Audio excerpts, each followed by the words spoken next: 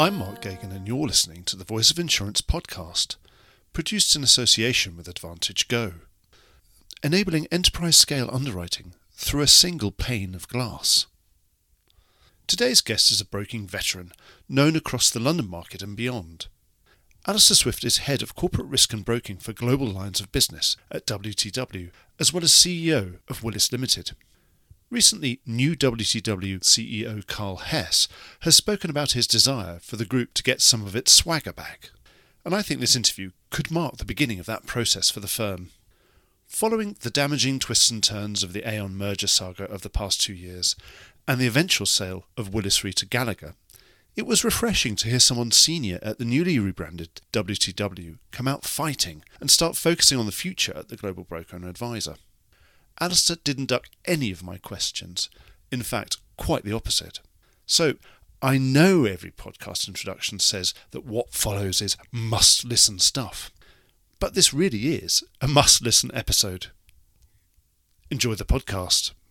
Hi, I'm Rick J. Lindsay, Chairman and CEO of Claims Direct Access, otherwise known as CDA. We all read about the claims nightmares in the United States of America, social inflation, nuclear verdicts, and the sky is falling. Hardly a day goes by without the news of reserve strengthening at major carriers. However, it's not all bad news. In the United States of America, we have the best legal system in the world, which allows you to fight frivolous claims and litigation and come out on top. In this kind of environment, you must get smarter about how you handle your claims and who your partners are.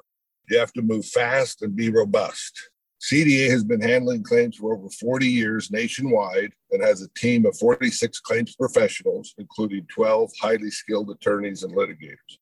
We have handled cases for major Lloyd's syndicates since 1994, as well as U.S.-based major carriers, and have closed over 70,000 claims since 1994 nationwide.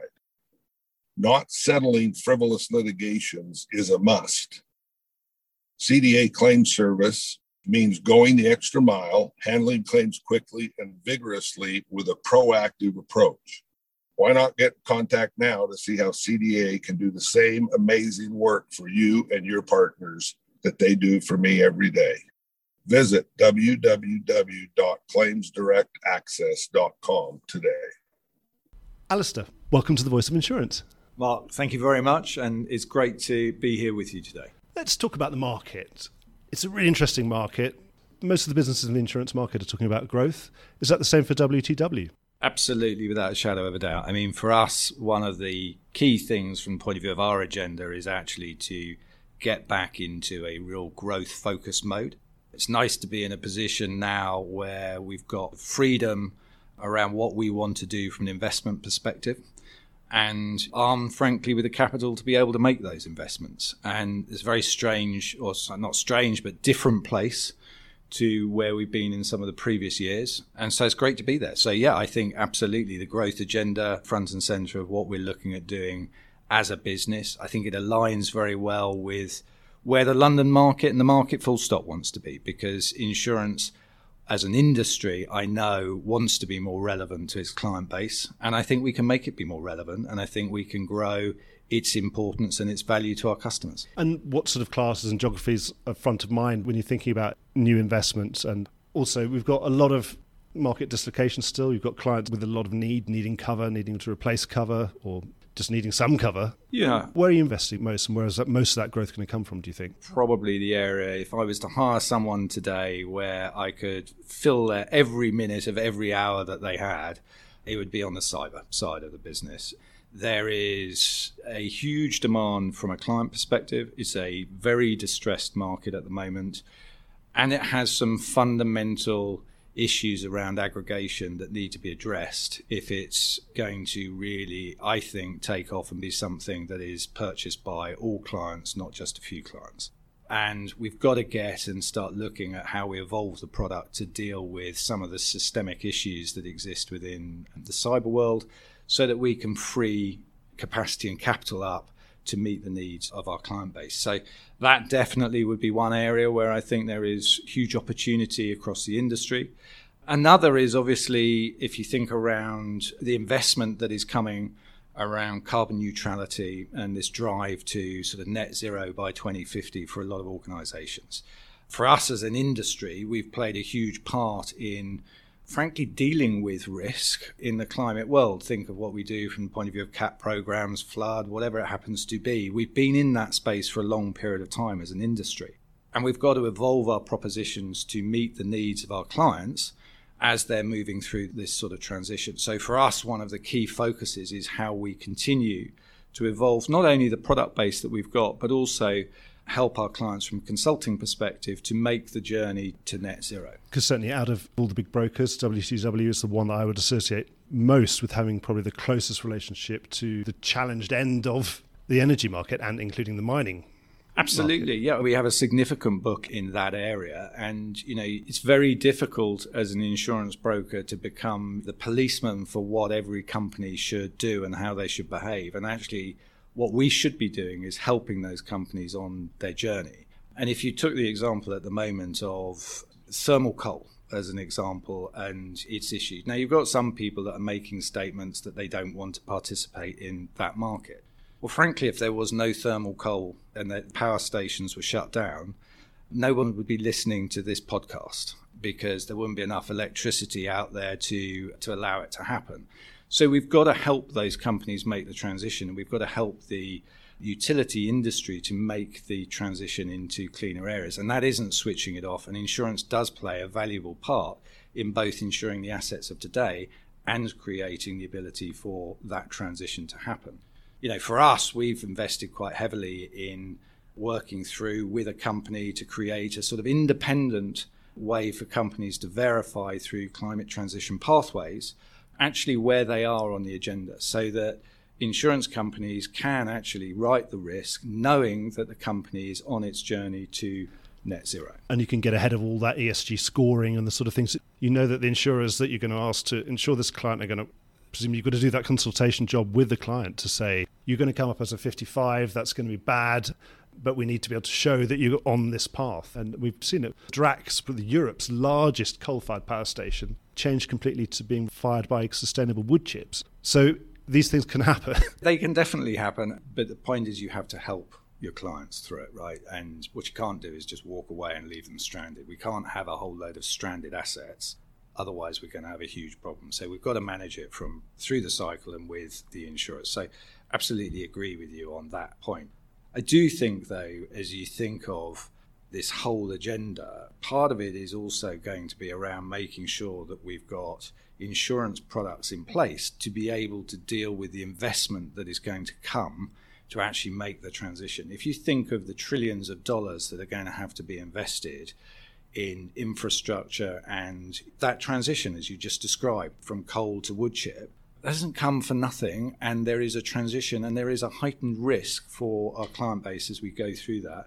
We need to make sure that as an industry we're ready, we're prepared, and we have the capital to be able to deploy in that space. Because presumably, obviously, from an underwriting perspective, some of these assets, everyone knows they've only got a finite time period left, and presumably there's not huge amounts of good new money being thrown after that bad money. And then at some point, underwriters are going to worry about those risks being properly maintained and becoming worse risks as a result. They are, but most assets now, up until the point that they cease operation, are run pretty well. But what you've got is a decommissioning risk, right? So think of the environmental impact that is still there. You've still got to decommission the asset. You've still got to think on the coal side of things, you've still got reclamation bonds and various other things that are having to be dealt with post the close of any mine. And that still requires an insurance product. Toxic ash lying around that could fall into rivers and all sorts of things.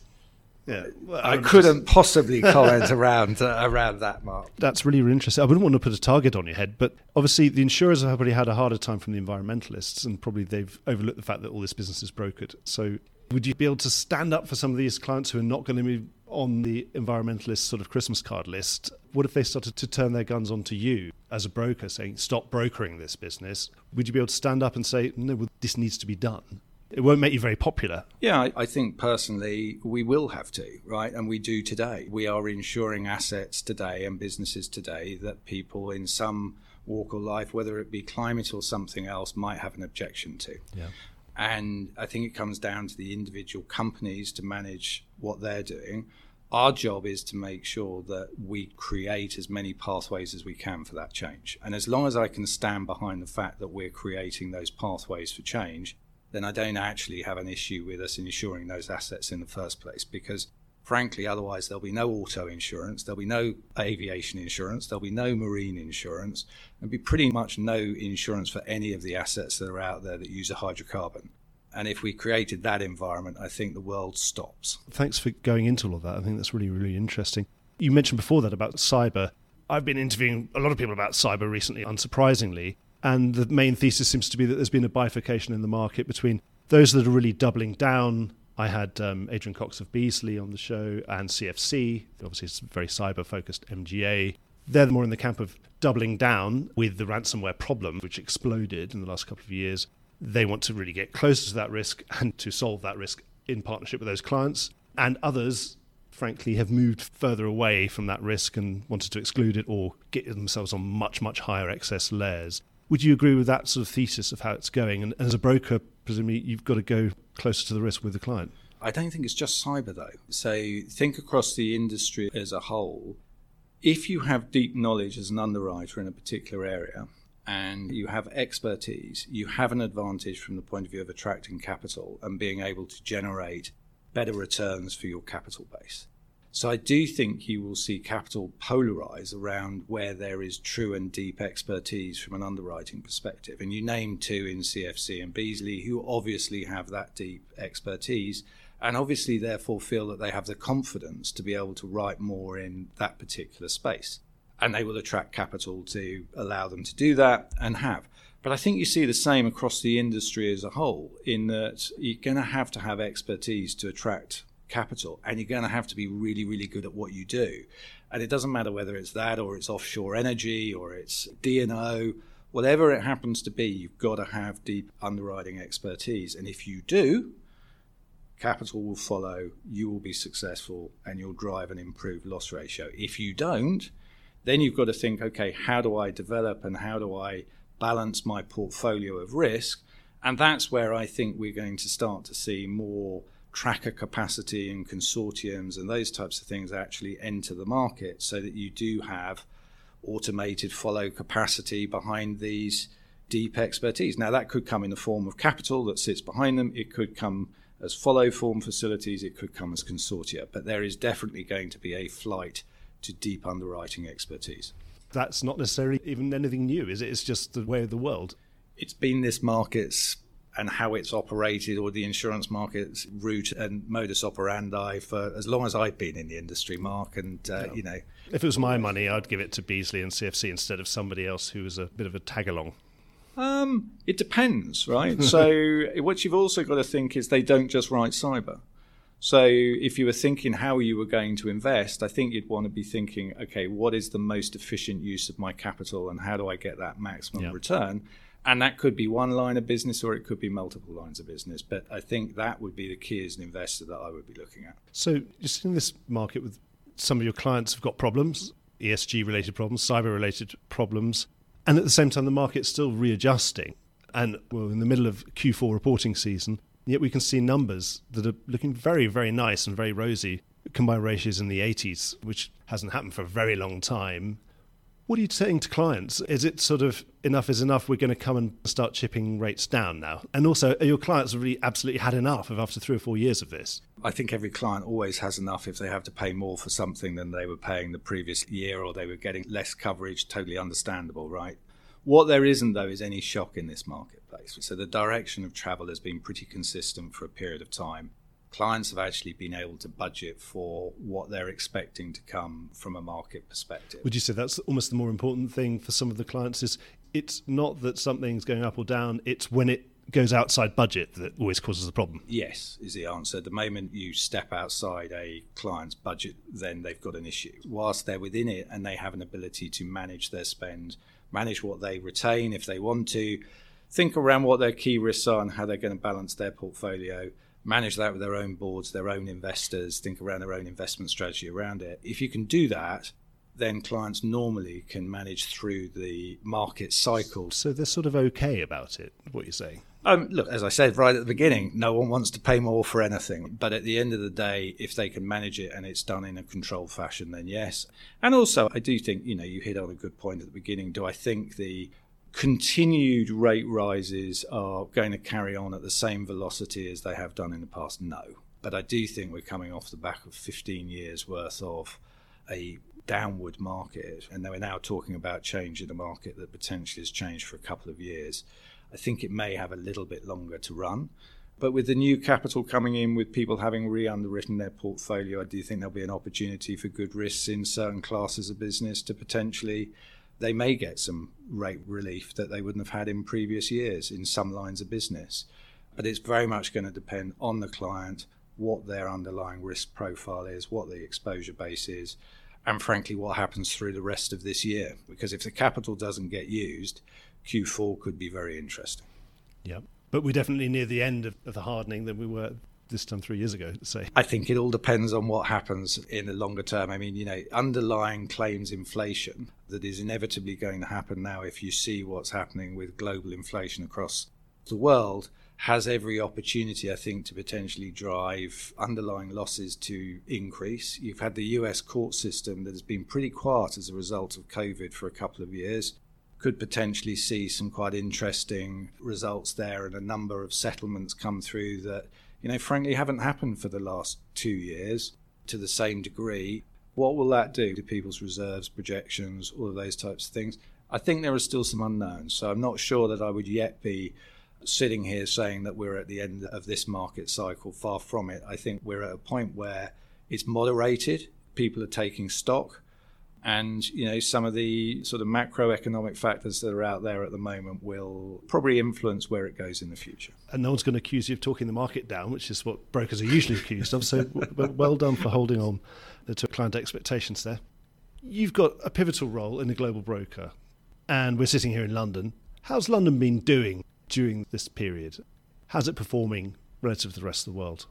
Love this marketplace, and it's absolutely unique. And I think we should never forget that. Anybody who works here and has the opportunity to operate in this business is incredibly lucky, because London has a very unique value proposition in comparison to any other financial centre across the globe. We have the benefit of deep expertise across the insurance industry, supported with a very good banking system, very good legal system, and actually and not many people would say this, a regulator who actually gives, I think, our customers some confidence around the market as a whole. So you look at those things, and I think it puts us in a great position. As a market, though, there are certain things that we haven't done that we should have done, right? So are we innovating at the speed we should be innovating at as a marketplace? Definitely not. We have to improve what we're doing in that space. We've got to move into other areas of risk if we're going to continue to stay as relevant as we have been over the last sort of century, frankly. And so I think that there is a need for us as a business and businesses to definitely speed up what we're doing from an innovation perspective. If I think of share of wallet of where we are, reinsurance, definitely we're losing market share as a marketplace from a reinsurance perspective. But from a specialty perspective, I would say we're gaining it. You're seeing a retrenchment back into the London market of underwriting capability and capital. People realise that you need depth, and you need depth of knowledge. You can go and put your capital out in the Middle East, in Dubai if you want, and try and underwrite 20 risks. But I know the 20 risks that you've got to underwrite, and you'll have a budget that you've got to hit, and that'll only lead to one thing. So I think the people realise that. They know that in the specialty lines you need aggregation, you need depth of knowledge, depth of experience, and that's where London comes to its fore. So it's doing pretty well. In the specialty world, yes. In the reinsurance world, no. And we've got to create better vehicles for capital to deploy into the market to meet those other needs.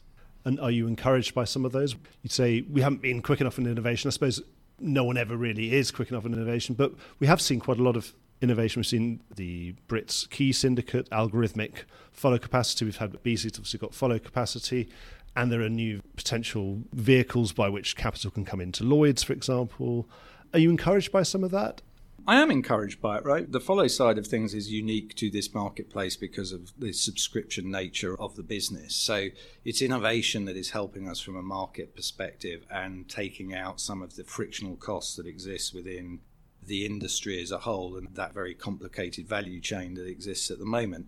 But I wouldn't put that at the same point as innovation from point of view of product evolution. And I think how long we worked on creating a reputational risk product with some insurers in London, which has been very successful and clients like it, and that's fantastic. But it took a long, long time to get that through both, with the insurers, with the regulator, and to a point where it could be launched and truly valuable to our clients. So I think there is still an element of, I'm going to say, caution that exists that sometimes inhibits innovation. And I think sometimes the capital loading that you have on innovation causes some hesitancy from people to branch off into new areas. And if we could find ways of creating some vehicles that don't have quite such high capital loadings to support what is coming from an innovation perspective, then I think we would see faster innovation, which would be beneficial to our clients. And do you see the broker's role as being the person chivying that along, pushing it and pressurizing that, and almost in the way that brokers have over many years, if they thought the market was failing and to innovate quickly, they almost make it innovate itself and actually form that capital and form that expertise? Absolutely our role. We're the closest to the client. We have and should have the best understanding of our clients' needs, and we should be pushing the market to work with us to create those new forms of, I'm going to say, either advisory solutions. It doesn't necessarily have to be risk transfer or risk transfer. And I think one of the key elements of it is, as an industry, too often we always jump to, okay, I've got to transact this. I've got to create a transaction off the back of a risk exchange with a corresponding partner. I think if you look at some of the emerging risks that are coming through for our client base at the moment, actually working and developing things that help a client manage risk versus transact risk will be one of the roles that a broker has to start moving into. I don't think you're going to be able to just rely on a transactional capability anymore if you're really going to be in the innovation space. Does that mean you've got to be a bit more confident about getting your clients closer to those underwriters and not worrying about losing your space in that relationship? Or that's not what I'm saying. What I'm saying here is you've got to develop an advisory capability in addition to what you previously had as a broker, which is this close relationship with underwriters and with capital. If you're moving into the advisory space, you don't necessarily have to have that same attachment to capital. What you have to have is you have to have a deep ability to be able to find people that can advise clients on what the solution for their issue and their problem is, and create a pathway for them to solve the issue. Now, if that is a capital transaction with an insurer, great, but it doesn't have to be. It could just as easily be preventing something happening in the first place for a client. We're sitting here in WTW's office. You've just done a rebrand. Tell us the story behind the rebrand. Is it all about a fresh start after what's happened in the last couple of years? As you know, we've been on a journey around connecting this organisation for quite a few years, right? So whether it was back in Willis days or TW days, or when we came together as Willis Towers Watson, it was all around connecting and around bringing the whole of our organisation to our client base. And what we've done as we've looked now at the new brand for the organisation is Willis Towers Watson is becoming WTW, right? We don't want it to be sort of, I'm going to say, caught up in these two old brands. We want to come across as one business, one brand, very bold fashion, really thinking around what the future of this industry is and being there to play on a connected basis for our clients so that we're delivering the entirety of our organisation to our client base where and if they want it. And that, I think, is at the heart of what we've done from a branding perspective. The second piece with it is absolutely to be bold and out there. And you are going to see this organisation be far more bold than either of the two previous organisations have been. But we also don't want to forget the legacy of our business. And so we've made sure that that has been captured in the brand as well, because there's a lot of pride in where these businesses have come from. In another 6 years, we'll be a couple of 100 years old. I don't think there are that many brokers that have had that type of longevity and ability to be able to deal with clients for that period of time. I suppose over the last couple of years, you must have had a lot of sympathy from presumably lots of underwriters and even former rivals, as obviously what was a very difficult period was negotiated. How did you keep everything together during all that uncertainty? Part and parcel of the culture of this organisation, Mark. It's what was so wonderful is people actually really like working here for this business. And the legacy that we have has been one where people want to be working in this organisation and with each other. And we have a very collegiate culture as an organisation on a global basis that really binds people to the organisation. And yeah, we lost some people. Of course we did. You create the type of uncertainty that is out there with a acquisition with another major competitor. It's going to create some uncertainty. Some people will struggle with that uncertainty and think around different things. But if I think of my management team, I have 12 people in my management team. I lost one through that period of time. I'd expect to lose one every couple of years through the process. That's the market cycle that exists. So I have to say that I asked them, why are you all still here? How did you cope with it? Just like you've asked me. And the answer to it is because at its heart, they enjoy the people that they work with. They enjoy the clients that they've got. And they believe we've got something very unique as a business that actually would have been retained through the combination. And they had no fear around that combination and how they would have fitted into it. Obviously, we've been talking about the broker's role of connecting everything together and going as far as finding investors if the market's failing. Now, you don't have the benefit of Willis Re anymore, which has gone elsewhere. Your former colleagues there, obviously their job is to connect insurance to the capital markets very specifically. Without that, will you find it hard to stay relevant as just WTW as an insurance broker only and not putting your tentacles into reinsurance and the capital markets? No, right? Bluntly, I don't think so at all. I think if you think of where we see the business evolving and where growth is in the industry as a whole, growth in insurance is outpacing growth in reinsurance very significantly. And so as we look and we see the future of the business and how insurers are going to be able, and capital will be able to balance its portfolio by being far more focused around how they deal with distribution and are able to source risks to balance their portfolios, because there's so much more data that exists and there's so much more technology that will allow you to source and balance risk that you want, your actual need for reinsurance should become less, not more. And there's nothing stopping us, by the way, going to the capital markets to support product innovation in some way. It doesn't have to be through a reinsurance vehicle. There are other ways of attracting capital into this industry. And for us, the key piece is around making sure that we create and still have a business where we are serving insurers as well from the point of view of our consultancy and technology business. But we see the future very much around managing insurers' portfolios of business through distribution. And as we think of the evolution of reinsurance, there is a reason why it's being outpaced by the growth of insurance, and that's because its reliance doesn't need to be so great as you get more granularity around the data that you have, and you have more knowledge and less volatility in your portfolio as an insurer, because you can manage what you're doing on the front end of the business. What about some of these new risks you mentioned before about the need, for example, to solve the problem of aggregation in cyber? And then that sounds to me like that's a reinsurance problem, isn't it? It would be interesting to see how many reinsurers ran away from the problem versus actually drove in and leaned in to try and solve the problem. And I think that's exactly why we've got one of the issues we've got in the cyber market at the moment, is because reinsurers weren't looking to adapt and innovate in that space. They were looking to try and deal with the things in a very traditional way.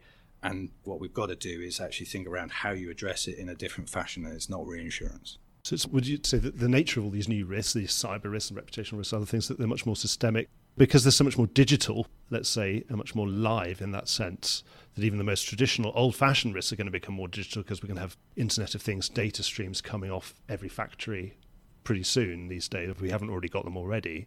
Are you saying that then that those solutions are going to be almost part of the insurance package straight away? Almost like you buy the insurance, but you buy something effectively facultative reinsurance, but reflects co-insurance or co-reinsurance around the world as part of insurance, and so that treaties, for example, might become irrelevant anyway at some point in the future? I think I would say that your speed of adjustment is increased massively from the point of view of digitisation and technology. So you're saying you could be laying off that risk when you know that 100 million line has to be laid off to an extent because of the aggregation problems. What would be traditionally reinsurance problems, you could say you could solve them as an insurance broker. You could solve them as an insurance broker, and there may be a peak risk that you have to deal with from a facultative perspective, but you don't buy a very expensive treaty to have to deal with a whole load of peak risks, because you've already managed that through your insurance portfolio, because you've got the data around what that portfolio is, how it operates. And similarly, your speed of being able to, as an insurer, adjust your portfolio is far greater than it ever has been in the past, because you've got far more data around your own portfolio and what the loss trends are and how they will affect things as you move forward. So some of those traditional treaties are probably going to die out anyway, because they're very inefficient with these minimum deposit premiums that are incredibly inefficient. If you think you're going to write a certain amount of business and you don't, because the market moves against you, you can be stuck holding a minimum deposit premium that's very Absolutely, and it also potentially drives the behaviour that we were talking about around people needing to write income in Q4. If you're all of a sudden sitting there and you haven't got that premium volume to cover that M&D, you're going to start chasing after it. Well, it actually has an unintended sort of pro-cyclical behaviour. Exactly, which then starts doing something very different to the market. So as friction disappears, then of course it becomes easier to do so many more transactions that you wouldn't be able to contemplate before. Should be. I won't talk more about the loss of Willis Re, but obviously you've got some quite ambitious margin expansion targets, I'm sure like every broker has got.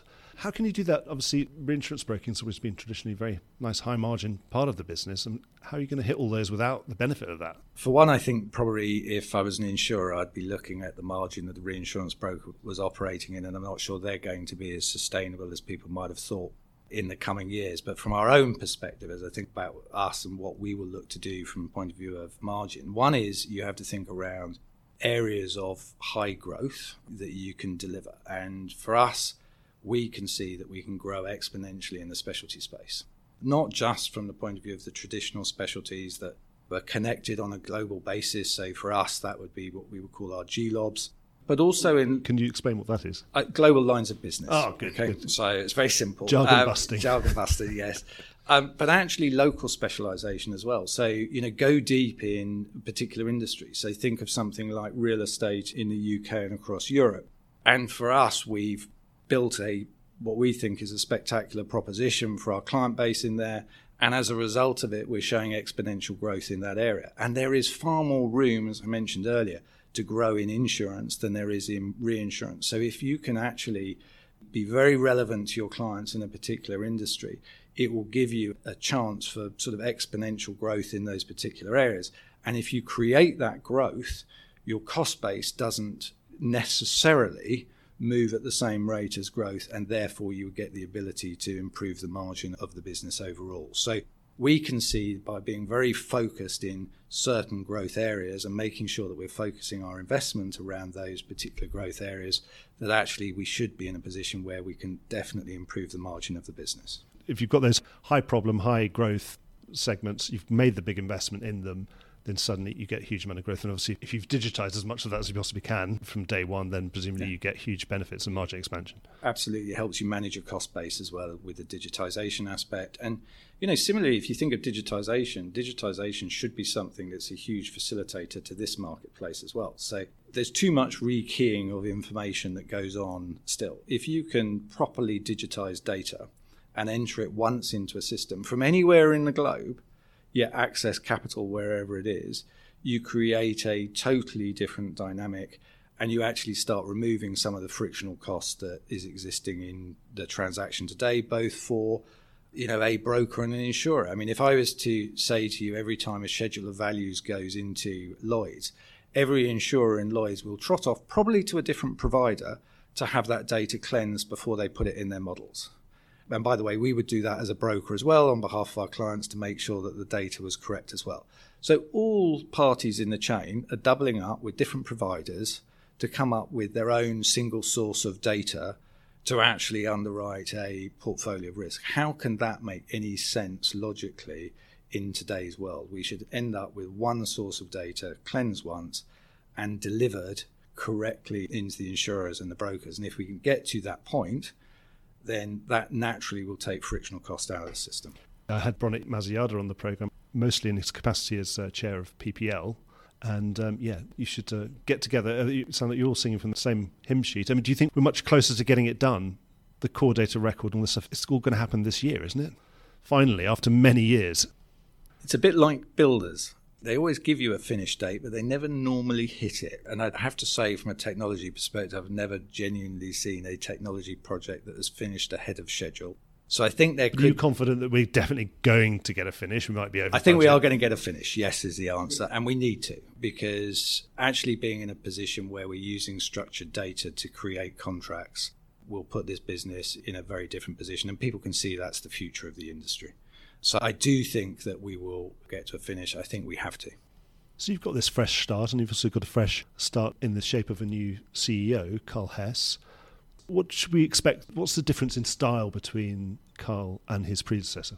Carl is a very engaging individual, and the thing I've noticed most is his desire to be involved with the insurance broking side of the business.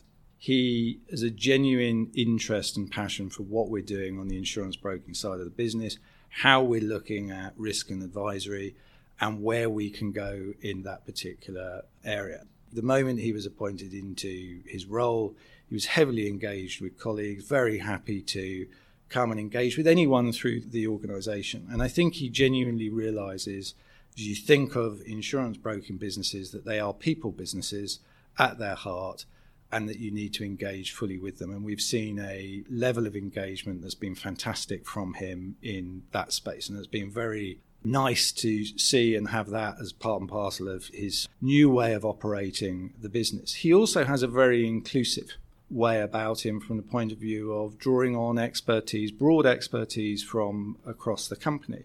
And that again is part and parcel of the culture that we have as an organisation. And he's just bringing more of that to the fore.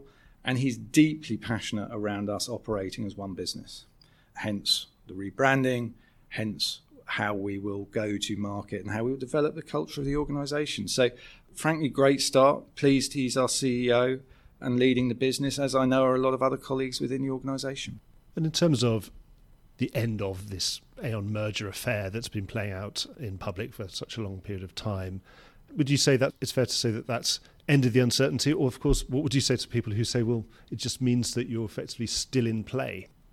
I would say it's nice to know from a regulatory perspective you can't be bought by two major competitors, and that you can always acquire. And it sounds like you certainly seem fired up, Alastair. I wish you all the best with all of this, with this market. This seems as a market full of opportunities and challenges, and I wish you every success with this fresh start that you've got. Mark, thank you very much. It's been a pleasure to do the podcast with you. I am fired up, genuinely, hugely passionate about the business, hugely passionate about the London market and what we can deliver, and frankly what insurance can deliver for society as a whole. So really appreciate the opportunity to spend some time with you this afternoon. So thanks very much. Well, thanks to you for coming on, because I don't think it's very easy sometimes, given all that's happened in the last 2 years. I really appreciate you coming on the show. It's been really, really good to talk face to face. Pleasure. Thank you. Thanks a lot. Well, I hope you enjoyed today's episode. If you did, don't forget to subscribe or leave a like or a review or recommendation on whatever podcast platform you used to access this programme. These really help get the word out. Before we go, just a quick reminder that advertising slots are available here and in other places in the Voice of Insurance podcasts. Podcasting is the fastest growing medium and attracts a high quality audience of key decision makers. It's also an intimate medium where you, the listener, are right in the room with me and the interview subjects. Needless to say, that means it's a great way of getting your message out directly to an audience because you know you've got their full attention. It's also very cost effective. So get in touch with Mark at thevoiceofinsurance.com to find out how you could be speaking directly to the industry. The Voice of Insurance is produced in association with Advantage Go, enabling an enterprise view of exposure. Voice of Insurance is produced by me, Mark Gagan. Music was written by Anna Gagan and produced by Carlos Gagan.